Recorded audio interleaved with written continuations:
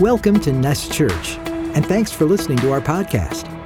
We hope this word blesses you today. For more information, visit nestchurch.com. We hope to see you soon.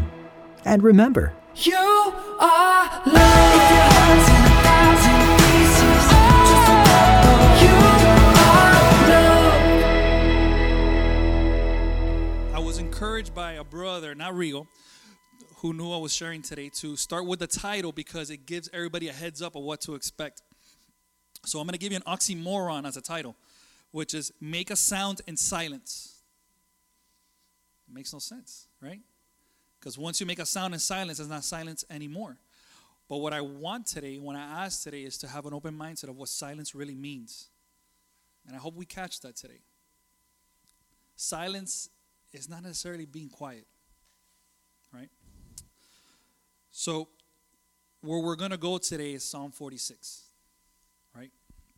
And to give you a little back history on this, Psalm 46, I'm going to start with one of the ending of Psalm 46, because they're going to be like, oh man, I've heard that before. Somebody has actually encouraged me with that verse, right? So it goes to this, Psalm 46:10, it goes, be still and know that I am God. Raise a hand, who's heard that one before? All right, a lot, right? That's good, that's a good one. Even on K-Love. The verse of the day today is be still and know that I am God. They have the most engaging, corny voices, right? I love it. Okay, I will be honored by every nation, and I will be honored throughout the world. Amen, hallelujah, yes and amen to that, right? So it's used for encouragement a lot. We've been encouraged with that, but I want to say right now, let's think about the context of when this psalm was written. Okay, we don't know who wrote it. It could have been David. It could have been David, but it doesn't say. What we do know is that it was written during a time of war, a time of invasion, and possibly even destruction. Right? And I want you already to put that in your mind right now, because in our lives, we have faced invasion. We have faced some type of destruction. We have faced some type of sorrow. So I admire whoever wrote this, because during that time, they had the heart, the pure mind to write this, right? So in the Hebrew, be still, and Cito's not here today. You have to do a throaty H. That's how you do it, right? So Rapha. That's how you pronounce it, Rapha, okay? It means to properly cast down, to let fall, to let hang down, then to be relaxed, to be slackened, especially the hands, standing still, silence. Oh, wow, it's up there. This is amazing. Okay? So deeper it goes, it's also employed in a sense of not making an effort. That's what I got from it, right? There's no effort there. So stand still, there's no effort. Not putting forth exertion. Let me keep drilling it. And then the word would express the idea of leaving matters with God, of being without anxiety about the issue. Did we get the answer already? What the definition of standing still means? To be anxiety without the issue. So you're literally leaving it in God's hands. Nothing with you. You're standing still. You're being silent. You're laying down. I don't know about you, but I'm definitely one who loves being in control and knowing what the outcome is going to be. I think all of us inside, deep down, have some sense of that. And we can go back to humanity's case. Why do people were going to the soothsayers and the fortune tellers? Did they really care what the future was going to be? I think they just wanted to know that it was peaceful, they were going to be okay, that everything's going to turn out all right. But God's saying, that's not giving trust in me. You're trusting in yourself. Want to hear a tickle in your ear of what makes you feel good. But that's not necessarily probably what's best for us. Amen? Okay. So, no anxiety. There was to be calm. A confiding, trustful state of mind in view of the display of the presence and divine power. Man, standing still sounds pretty loud to me. And standing still sounds what our prayer life should be. no anxiety, experiencing his divine power and presence. Man, there's something about there that I find rest in that. That sounds restful to me. The mind was to be calm. I'm my worst enemy. I hope I say that right. This guy sometimes does not shut off. It's getting better, right? I've actually had to put an effort to work to it for he can be quiet. Because sometimes he just keeps saying the worst things to come, not the best things to come. Okay? Which is funny, the worst never happens. Something else does, right? So in the view of that, God has intervened and has shown that he is able to defend his people when surrounded by dangers. Let me read that again. The mind was to be calm in the view of the fact that God has intervened and has shown that he was able to defend his people when surrounded by dangers. Okay? So with that comes said, your situation doesn't define you. We struggle so much with the expectation of what people look at us when we're going through a certain situation that we feel we have to exceed that expectations or even the ones that we put ourselves. But that experience and that situation doesn't define who you are. Your attitude, your faithfulness is what defines what you are. Why do I want to say that? Because the disciples, if you look at it from a worldly view, the apostles, they left everything they had, fishermen, taxpayers, whatever they were. They followed Jesus. Then they ended up being murdered and one casted in an island till the day he died death. So if you look from the outside, it'd be like they lost everything. Yeah. But they gained everything truly when you look at it from a spiritual point of view. So that expectation that we put on ourselves might be the one that is wrong. Because we got to satisfy the status quo. But the one that God has for you and revealed to you is so much greater. It's coming to a sense that really what happens to us here doesn't matter. As long as we gain the ultimate goal of being with him in heaven. But as human and carnal that we are, we keep reminded of we got to be successful here. You got to achieve this here. You got to have this here. You got to be busy here. You got to do this here. More here when it's all going to go away and rot. You know what's scary? Think about this. Think about what a true legacy is. How many of you can name your great-great-grandfather or grandmother? I can't. And today we heard memorial stones. Man, I hope that my great-great-grandchildren know that this old man one day left a memorial stone of what God did in his life and is going to do in their life. That was a great word that Rigo gave to us this morning already. That's what I want. I want that when they go, because guess what? This world's going to get worse. I want that they can go back to those memorial stones and be like, nah, my great-great-grandfather, Mauri Maestro, man, he was full of fault because I hear he had an attitude, huh? Yeah, but he was faithful to God. Let that overcome. Say that, hey, yeah. He was human. He was emotional. He was all this, but he loved God with all his heart. Let them find fault, but find fault in that. Right? So, I want to go back to is how you respond by standing still and being in awe of God during your situation.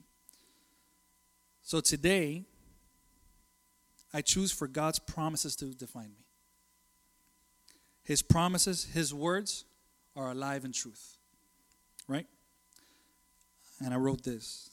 I am chosen, not forsaken. Okay? So we're going to read the whole psalm now. And I'm going to break down maybe verse 1 and 2, and we'll go 3 and 4 when we're going to break down to it. But it starts with this, and this really caught the eye. It goes, for the choir director, a song of the descendants of Korah, to be sang in a soprano voice. So many times I'll overlook that part, right? Because, oh yeah, it's instructions how to sing this song. But it was probably the Levites, a group of Levites that were instructed, hey, when you worship it like this. In a soprano voice, these people are to sing and to do it. But today, that was more pre-cross.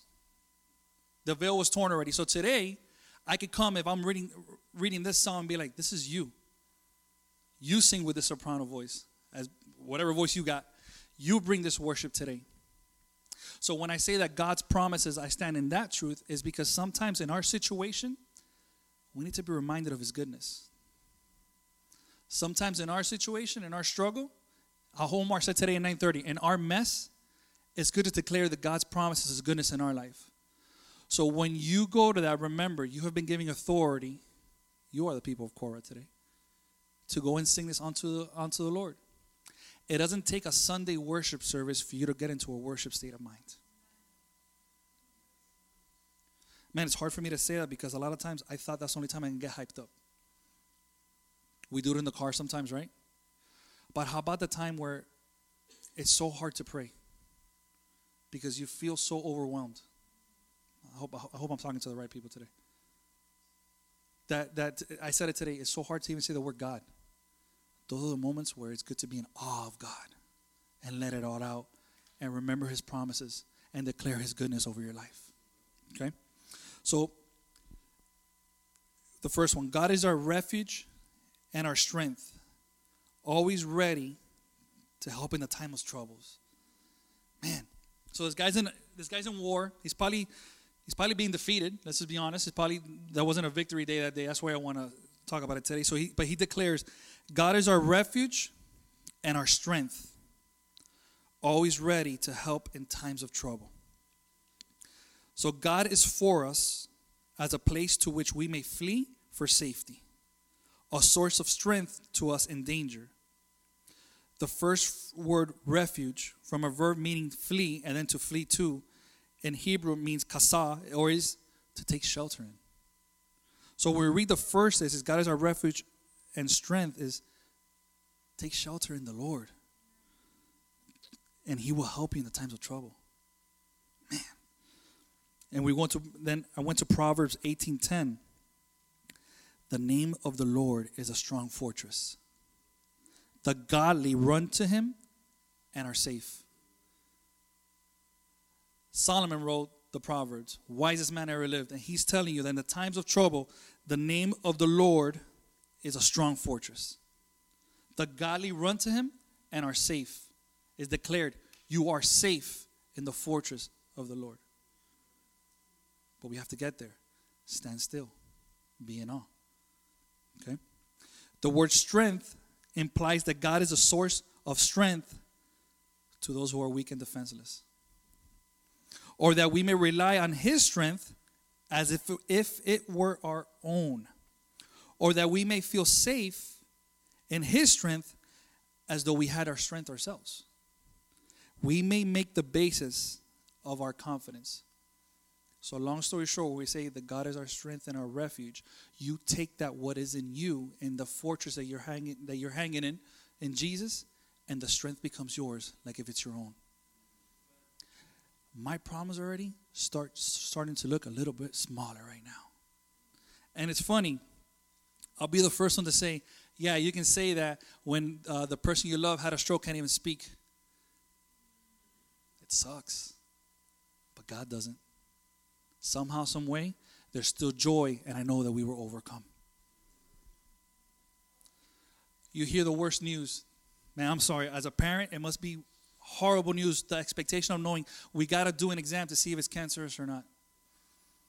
For those who don't have kids yet, you will see what I'm talking about.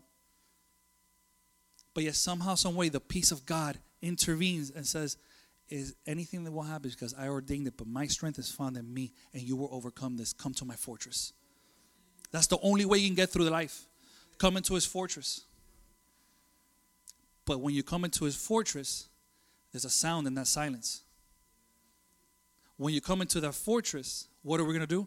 We're going to worship and be in awe of God. So everything around us is destruction, war, a mess. But inside this very space right here is joy, love, conquering, redemption. Amen? Water break? Nah. Verse 2, it goes, so we will not fear. Look at this declaration. We will not fear when earthquakes come. How many can say that today? Don't raise your hand. Maybe you can't say that today, but we're going to declare that by the end of today, you will be able to say that today. So we will not fear when earthquakes come and the mountains crumble into the sea. Let the oceans roar and foam. Let the mountains tremble as the waters surge. Selah.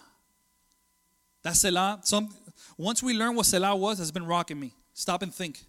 Marinate on that for a minute. So I just declared, so we will not fear when earthquakes come. This person is speaking straight to that problem, saying, I'm not going to fear you. You're going to come at me, but I'm not going to fear you. And guess what? It's going to earthquake, and it might fall down and be destroyed, but I'm still not going to fear it. The oceans might even overtake me. A tsunami might even come and just overtake me. I will not fear yet. I'm in my fortress. I'm in my safe zone. The psalmist declared no fear. Remember the shirts? He's wearing a no fear shirt right now. He's saying, I declared no fear. But what he never declared was no pain. There's a big difference there. He declared no fear. He never declared no pain. So when destruction comes, and some of us can, I thought of Megiddo, right? And in Revelation 16:16, for those who are not familiar with Megiddo, it says, I wrote it down a little bit better so I can. It says, we know according to the text that in that vicinity, the enemies of Israel will one day assemble to attack, and the end result will be Jesus and his bridegroom descending down on the same way he ascended up, and every knee shall bow, and every tongue confess Jesus Christ is Lord forever. Right? And word like that. So we know that at the end of times, that's where the last battle is going to be, right? Israel's there, and the whole world is going to surround her to attack her and destroy her. So the thing about Megiddo, though, is that it's been destroyed 25 times already. The actual site has been destroyed 25 times, and it's been rebuilt 25 times. But it's been rebuilt on top of itself. Somebody who is here wore like 25 hats to symbolize how it is ridiculous to build on top of each other, right? Just keep rebuilding. Oh, it's destroyed. Just build it on top of it. It's all good, right? We learned that much death has come at Megiddo. But I tell you this, just like Megiddo's history, we all have some sort of history of defeats in our life. I haven't won every battle. It may be sin, addiction, pain. How about anger? How about even suffering a loss? Yendi, you spoke to me big right now when you said 10 years and your mom. Because I still miss my mother-in-law to this day. And it's funny. There's anger and pain there too. And you'll be like, I loved her so much. Like she was my mom. But there's peace and refuge in my fortress. And the best thing about it, I'm going to see her again one day. That's a peace in his fortress. My mind tells me, oh man, you miss her. Your life would have been so much better with her right now. Man, God's ways are not my ways. I'm in his fortress. He will not do to harm me. But I know that his promises that I will be with her one day and see her again. There's joy there. So in my sorrow, tears are gone. Joy comes back. I declare the Lord's goodness. Use that as an example if you need to. Use many other examples as you need to. Because what I want to pretty much harp to is that our life is not going to be easy. Our life, we will see defeat. We will see death. We will see unfairness. We might not be prosperous. We might go bankrupt. Lot lost it all, didn't he? Sorry, not like Job. Job lost it all, right? But he didn't find everything in that. He found it in the Lord, and everything was restored to him twofold. But it's funny because I'm pretty sure as a parent, he still missed those children that passed away. But the joy was this. This was his fortress. So I want to come with that with you today, saying that stop rebuilding upon that which only brought destruction in your life. For some of us, it's been generations that have been that. Like, the family line, like, oh, my dad was an alcoholic, I got to be an alcoholic. My dad was a womanizer, I got to be a womanizer. There's addiction that runs through my family of mental health all the way through, and it might even come to my... No, I'm going to stop building on that. The curse broke with you.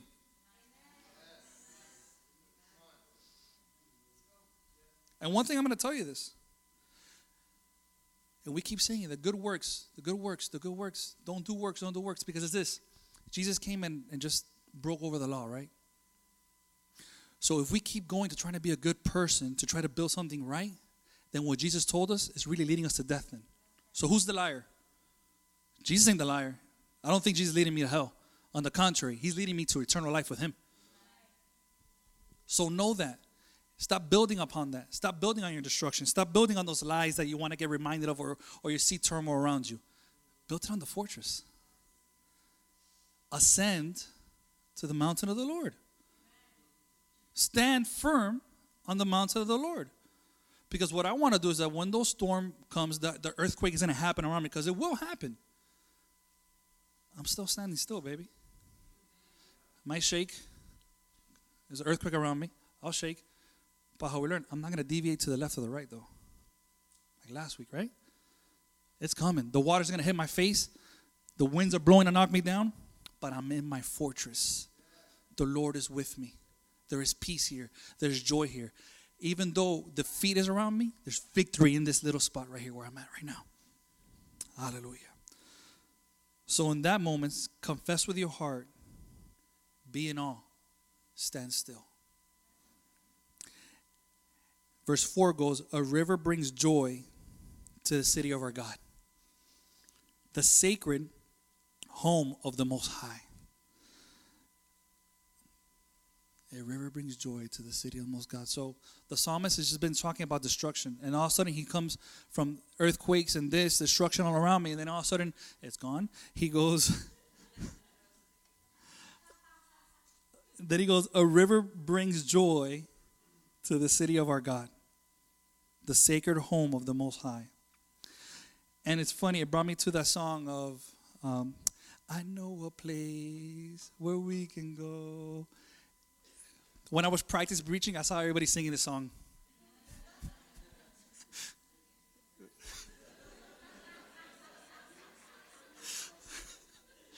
Anyway, we can put the lyrics up there? No? Okay, we'll keep going.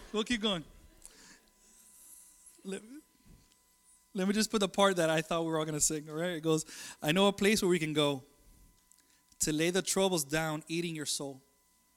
I know a place where mercy flows, takes the stains, make you whiter than snow, like a tide is rising up deep inside, a current that moves and makes it come alive, living water that brings the dead to life.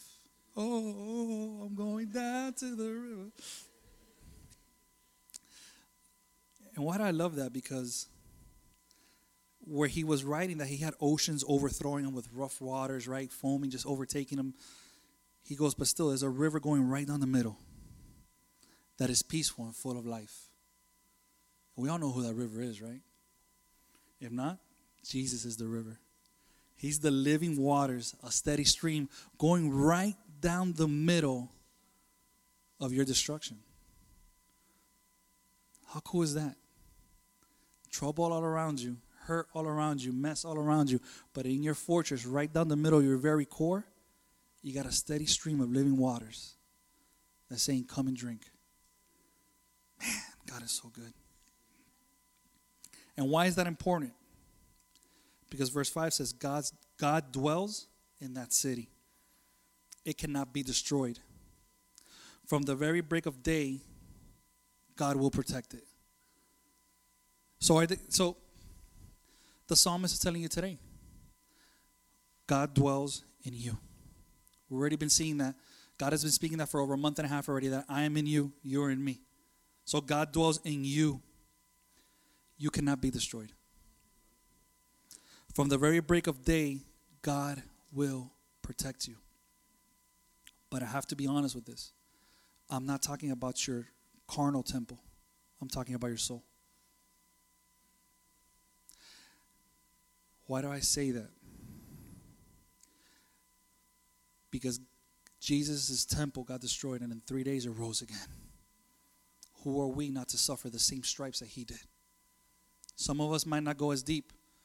But the only thing I can promise you, which was promised to me with God declaring it, is that I will protect you. You will not be destroyed. God is in you, and you are with him. He abides in you as you abide in him. So no destruction will come to your soul. We have grown from coming to his feet with our alabaster oil to him declaring that we have now moved on to our next step in the relationship of him being with us and us being in him. That's amazing what's happening in our nest. Because for a past year, we went from presence. Man, you remember that? Oh, come in presence. Come to his feet. Come with your alabaster oil. And then it's still there. It's important, but there's been a shift now to I'm in you. You are in me. We're having communion. I'm so excited and can't wait for the next revelation of what relationship is with Christ. Because it's coming to our nest. So it's important that if you haven't been here for the first two, let's catch you up. Catch the revelation. You come to his feet with your alabaster oil. What's alabaster oil? With your very best. With what costs you everything. What's going to cost you everything in your livelihood, and bring it to his feet. Bring it to his altar. Bring it to him. There's nothing more beautiful than saying, here, Lord, take my every desire, take my every want, have your way with it. Can I attest to something? I did that with my wife. I don't want to bore you with well, it's not boring. It's, oh man, she when she hears that part, she's going to be like, what? I don't want to get into the logistics of it. But long story short, there was a time that me and Alex broke up over a miscommunication when we were dating. It was. And I cried like I haven't cried through every heartbreak before. Right?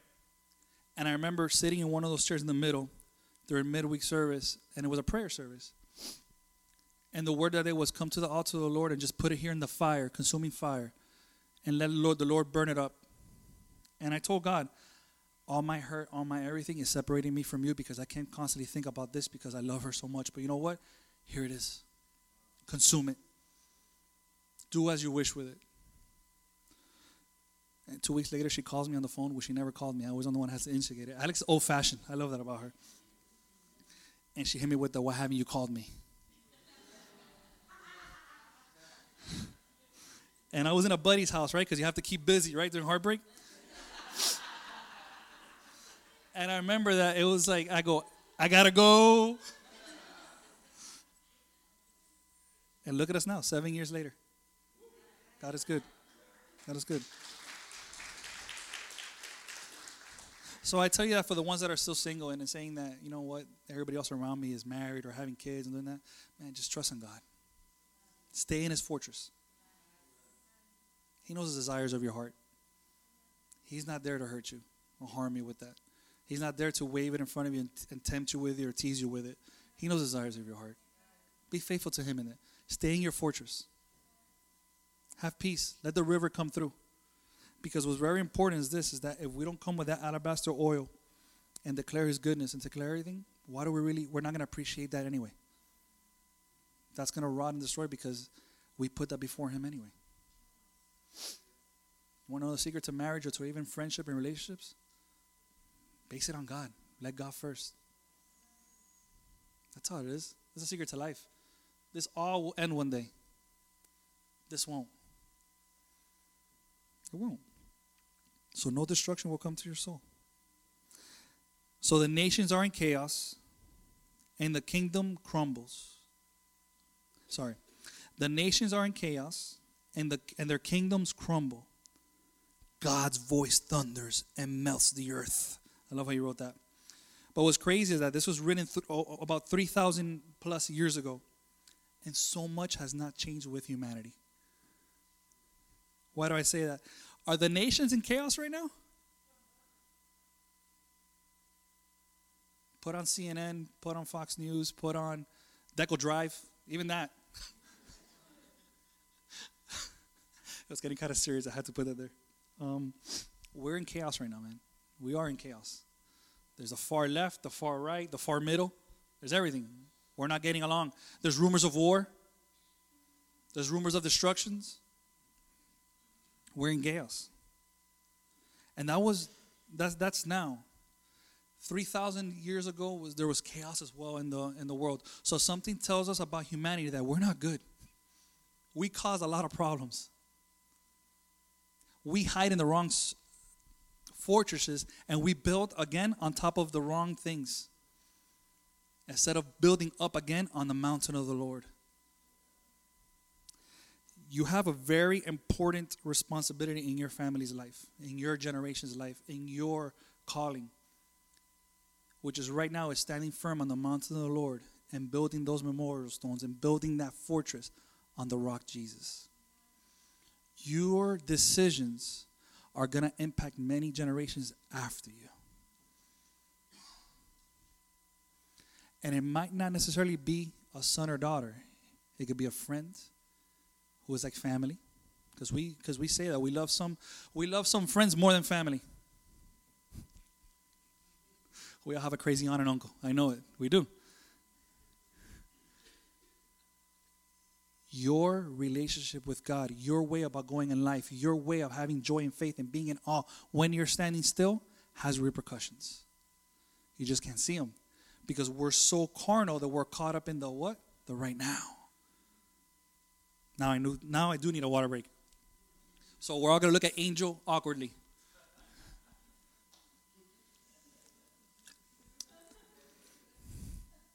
Distraction. I even got the wrong water, but it's all good. All right. So let's read that again. No, let's go verse 7, sorry.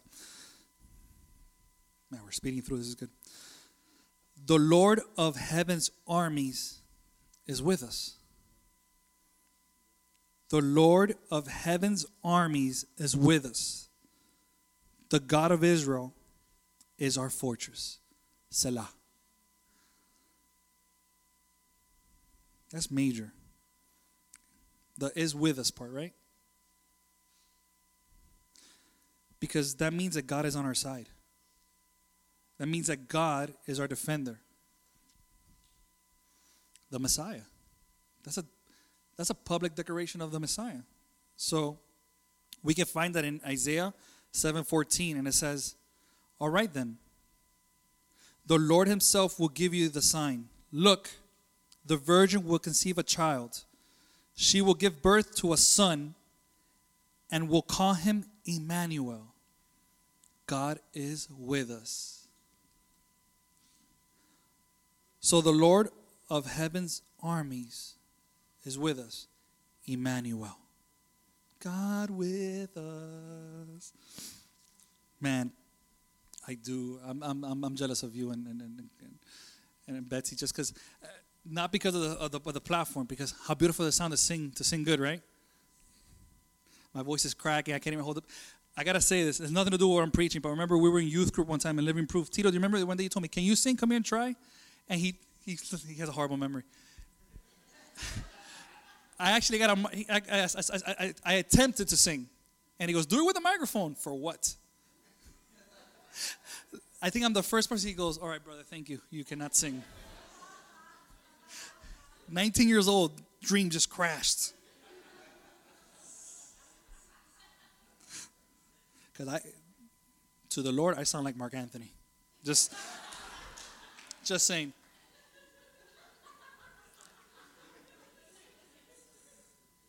Just saying. Oh my God, Betsy, thank you, Betsy. Yes and amen. Oh my God, Betsy.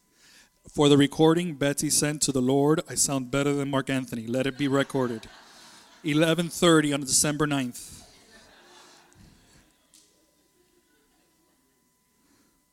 And I'm pretty much wrapping up. I'm wrapping up already. So I'm just going to read it again because it flows to this. It comes, "Come see the glorious works of the Lord. See how he brings destruction upon the world, how he causes the wars to end throughout the earth." And this is what I wrote, and this is what I hope that we grasp at the end of our standing still and being in awe of God is that standing still actually causes our ascension up. Why do I say that? Because with our feet on the rock, being silent, with listening ears towards God and worship and awe, when you finally truly see around you, you notice that you were standing on the mountain of the Lord the whole time that will not crumble. So while everything around you was destruction, was falling down, you were going up. And your ascension will cause marvel to everybody around you that will not understand how there's joy, peace, and love there and hope when all around you is just destruction, earthquakes, and tsunamis, but yet you are up on the mountain of the Lord. So I hope and I pray that the Lord takes the scales from our eyes and we can start looking and we can look down because we're so up. All from a single love song, a psalm. And what's crazy with that ascension of us is that he descended so we could ascend.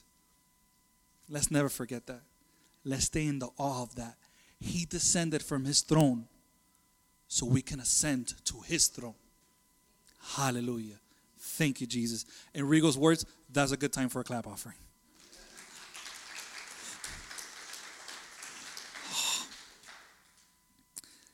And what's cool about this psalm is, I'm going to read the last part of it, is that for 3/4 of it, the psalmist is just writing a declaration, a love song unto the Lord. Isaiah Keys, you want to come up? We're good.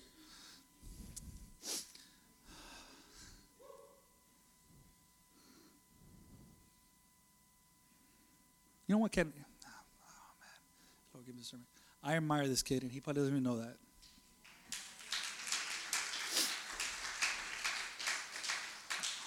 As many, oh man, with your permission, with not knowing what I'm going to say, I'm going to go ahead and say it.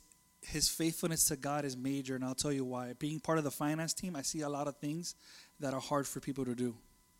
I'll be honest, tithing and everything, it's hard. And I want to boast in this kid as being so young. He's faithful to the Lord in every area of that. And I want to tell you, Isaiah, something as small as that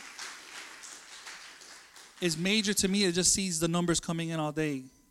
Because I love when I see a youth, which it doesn't matter the youth, but his faithfulness towards God and trust in God when all around them is destruction and causing him not to do that. So I honor you, bro. I know he doesn't, he's cool. It's funny. You don't know the impact you have on others by your awe and standing still in God.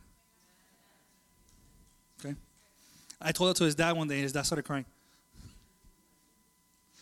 And then I started crying. I'm like, good job, Dad, good job. The boogers coming. So to get back to it, the psalmist writes 3/4 of the psalm as a love song and declaration, a reminder when he's on that fortress, right? Because he needed to be reminded, man, there's destruction all around me. I see no hope. I'm going to declare God's goodness. Right? But yet in the 3/4 is him. And then the last one, the Lord speaks. So it's so cool that we're in awe of him. We're in the fortress. We're declaring things onto him. And at one moment, the Lord is going to speak directly right to you. He who have ear, let him hear. So be open to that. And ready? Be prepared for that. Be prepared to come in standing still and being in awe of God, and for you just to be quiet for one moment in that and let the Lord speak. Because many in this room can attest, prayer is not one way. Prayer is a conversation. Our prayer life is a conversation with God. And you know very well with the person next to you right now, if you don't have a conversation daily with them, there won't be a relationship. There won't. And there's something special about communal prayer, man. And I want to say that because I was joking with Rigo in the back. I make very inappropriate jokes sometimes, and this is what it is. He goes, oh, remember, I'm reminding him we have 2 midweeks. He goes, okay. I go, you should make a joke to the church saying, hey, let's play prayer roulette. You don't know which one's going to be, which Wednesday. Because the growing trend is that if we know when prayer is on Wednesday, we're not showing up. Church, we're not. We're failing in that, man.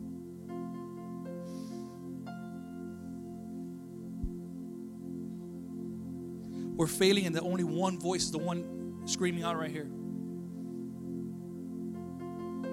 We don't have communal prayer here. We don't. Shame on me for that too. That I depend on somebody with a guitar to bring me into worship sometimes. That I depend on my pastor who has everybody's burdens on his shoulders to lead me in prayer.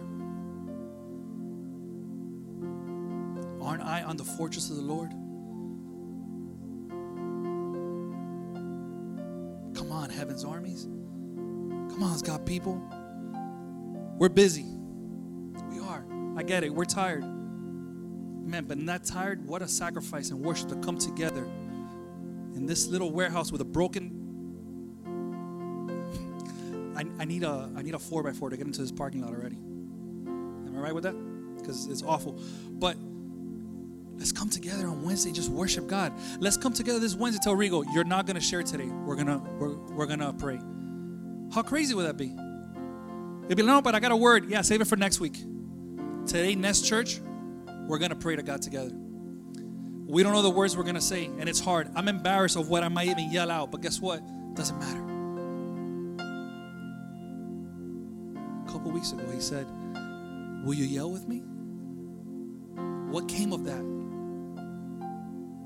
Get the authority to come and yell with us on Wednesday.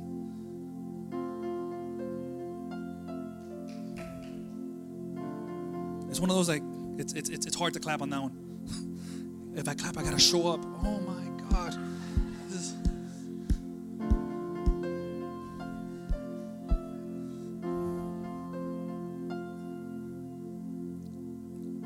I don't want the destruction already around me to consume me. I want God's people to come together, and when I'm so burdened that I can't even yell and scream, that you do it with me for me. Let's start lifting each other's arms up, church. Let's come in that fortress together. Nest Church is special because we worship God together with it, with authentic hearts for God and for people. Omar today at 9:30 is getting sad too. It's only the leaders and people that serve here. Let's come together. Let's set the stage. You know what we're doing at 9:30? We're praying for one another. We're praying for these empty seats. You know what we're doing at 9:30? We're thanking God for the prayer request that He's already heard, that He's delivered, and like in Sophia's case, that He will deliver. We're making war at 9:30 already. We're not waiting for 10 o'clock. We're in the fortress of the Lord. And my fortress is here. My fortress is in my quiet place. My fortress is everywhere when He's with me. But let's step up together as a church that we are. We say we're a family. We're a church family. Let's act like it. Man, why do I always have to bring the hard stuff to say, bro? This is hard, man. I can see how Jesus looked in Jerusalem and wept. I can see it. Let's come together, man. We need to unite more. You're loved. You really are. It's not just a saying in this church. Like Omar said, if this was just about us and a saying of what we do here, put on a show, then we're going to walk away and put the mic down because it's not even about that. It's about hopeless people, a hopeless world coming together to worship the one that's true and spread that love and change the way in this life.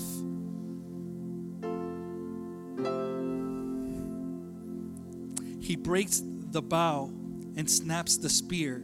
He burns the shield with fire. Why is that important? Because this expression refers to the custom of collecting spoils after a war in a heap and setting it on fire. So they will go to war. They will win a war. They'll get all the gold, all the stuff, all the swords, everything, the wagons, everything, and set it on fire. They will destroy it. Why? So it can never come back to attack them ever again. And right now the psalmist is declaring, all your destruction, all your mess, everything that's coming against you, I will take it, I will destroy it and set it on fire so it can never attack you again. So that mess you're in, that hurt you have in your heart, that frustration, for some of sin, shame, loneliness, anxiety, unfaithfulness, some type of ism, whatever it is. Get in your fortress, in his fortress. Let him get those, make it into a heap, and he will set it on fire. And he declares, you will never see those Egyptians again.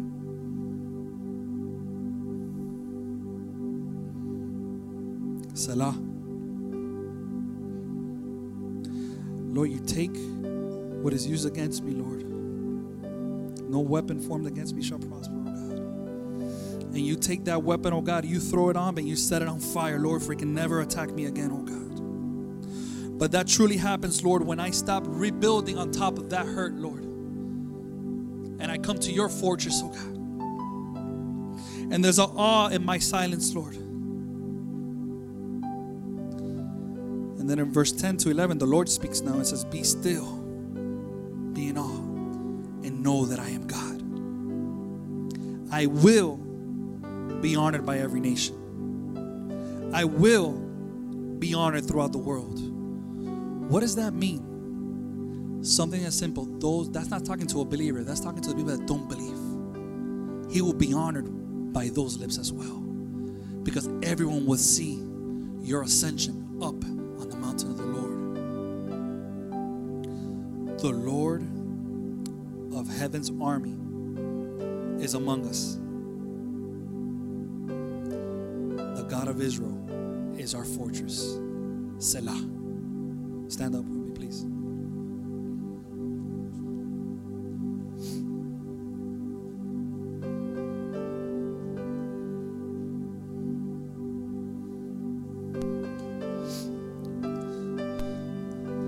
A simple love song. That's what a psalm is. Simple prayer of standing still and being in awe of God brings us victory. I encourage you to remember that whatever's happening in your very life is temporary. To the point that tomorrow we can go and be with him. And the ones that stay will be sad, but you won't be. Because you'll be in the glory of the Lord. It's crazy talk, right? It doesn't make any sense to the other ones. But those that have the Spirit, you know what I'm talking about. So I do pray that if you don't know what I'm talking about, you'll be like, that's a crazy man speaking up there. I do pray that you give God a chance. I do declare as the voice comes right now that your soul says, man, I want that peace. I want that assurance to know that I will not be destroyed because he is my protector. Because something crazy has to happen to a person where they're willing to give it all and know that death is imminent, but for some reason they know that death is not the end, but it's eternal life with him is truth. Our brother shared with me that he's going up to people and saying, do you know what's going to happen to you when you die? And guess what? 100% said they're going to heaven. Yeah, 100%. And he has to tell 99% be like, you don't know Jesus. You're not going to heaven. That's rough. And I go to him, I don't know what that is because I haven't been called to that ministry, but how can I support you in that, brother? And he goes, pray with me that God gives me wisdom of what to tell him. So today, if you don't know the Lord, I want to tell you, come to his fortress. He's a river that wants to go through your middle of your soul that brings peace and living waters. Spiritually, you're thirsty. Come and drink. Wow, amen. I have to share some things right now because, and if you bear with us just a little bit, if you guys want to hear something, I believe there's some powerful words that Mauri shared, and I'm just compelled to share something regarding that. He spoke about us being still, and as we read Psalms 46, we see how the greatness of God, the love of God, the power of God consumes, how he brings his fire, and I understood that as he was speaking, I understand that the voice or the move of God, the fire of God does one of two things. It either comes to consume what we bring, or it comes to refine what we bring. And so when we bring that to the Lord, he's going to speak through fire. That's going to be his judgment to us, to what we're bringing into the Lord. How pure is what we're giving to the Lord? Is he going to consume what you bring, or is he going to refine what you bring? And I want to take you guys just real quickly to one example of that. And it's in Genesis 11. And you can turn your Bibles there if you want to. But Genesis 11 speaks of the Tower of Babel. And when the people of God were coming, or the people were coming and building up this tower because they wanted to reach the heavens. They wanted to do something great. And then it says that, now the whole world, in verse 1, had one language and one common speech. As people moved eastward, they found a plain in Shinar and settled there. They said to each other, "Come, let's make bricks and bake them thoroughly. Use brick instead of stone and tar for mortar." Then they said, "Come, let us build ourselves a city with a tower that reaches to the heavens." You see, these people were building. They were trying to create an elevated place where they can be closer to God. But first of all, they used the wrong elements. They used muck, mire, which was the tar, and they used brittle brick instead of standing on stone or using stone as something that they build upon. It's very significant, because we see as they tried to create this tower to reach the heavens, to do something amazing, it was brought through destruction. Because if God allowed that to happen in that moment, he would have had to destroy the people and break the promise that he had given Noah. Because remember, this happened after the flood. He promised Noah that he would never destroy the people again. And as the people built wrongfully, he had to destroy what they were doing, because he says in the verses, he says they were going to accomplish what they've set to accomplish. And if he allowed it, he would have had to bring destruction upon the people. Now God spoke in that. God spoke to people who were trying to create an elevated place by bringing destruction to what they were doing and bringing pain. Oh, where'd he go? Bringing pain upon the people, where they thought maybe as a result that they were downcast, that what they were doing wasn't enough. But when we move to the book of Acts and we see a group of 120 people that come to a place and are not trying to build, but what they're doing is they're coming together in prayer and lifting up worship to the Lord and with lifting up praise to the Lord. The fire of the Lord comes again in forms of tongues, and that fire now refines them, and all of a sudden they find themselves in an elevated place. You see, guys, his fire is gonna consume what you do, or his fire is going to refine what you do. And when you become refined by the fire of God, you're going to find yourself that all the other things in this life, all the other things that you've tried to build on, all the mire, all the muck, all the other alternative forms of what you've tried to build in your life, they might come to destruction. But when you come to him and are refined by God, when you come and you establish yourself on the stone, on the one thing, where we come and we just pray and we lift ourselves to the Lord and we surrender ourselves to the Lord, then all of a sudden everything comes to crumble around us. We were never shaken. See, there's a place where earthquakes shake. I wrote this. There's a place where the earthquake's shaking doesn't move us. And there's a place where the mountain's destruction doesn't disappoint.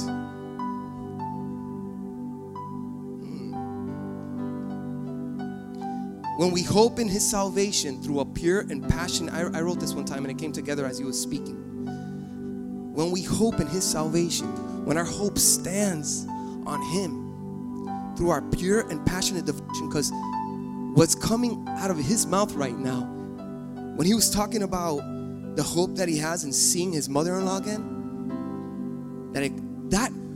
what's pouring out of his heart right there comes from a heart and a life established in pure and passionate devotion. That's where we're established. When it comes from that place, when it comes from that life, then we know we're standing on something that nothing is going to destroy us. That all of a sudden we're going to find ourselves thinking that, oh my gosh, Lord, what are we going to do in this situation? But the world crumbles around us, and all of a sudden we realize, it was so powerful what he was saying, that we've actually been elevated all this whole time with God. That was so powerful.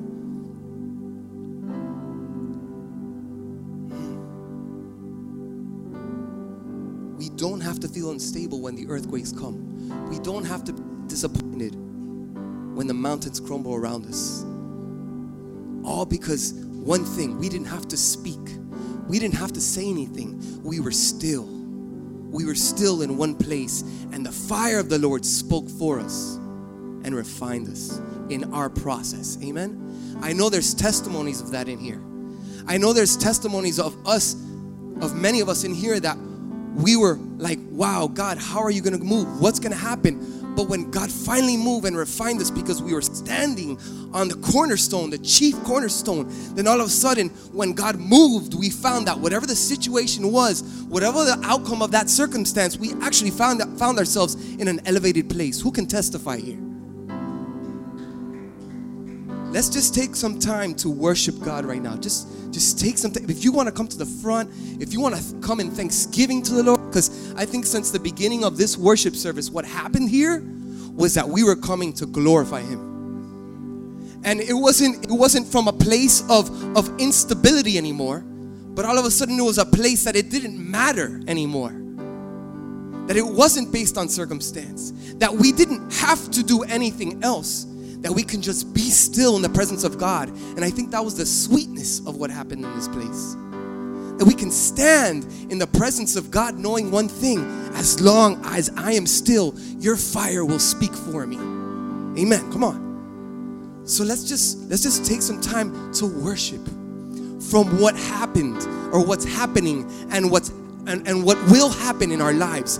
That destruction around us will happen, but our lives standing on the chief cornerstone will testify of the fire of the judgment of Christ, that He is with us, and that if they would come to this stone and they would stand, that they wouldn't have to feel destruction, instability.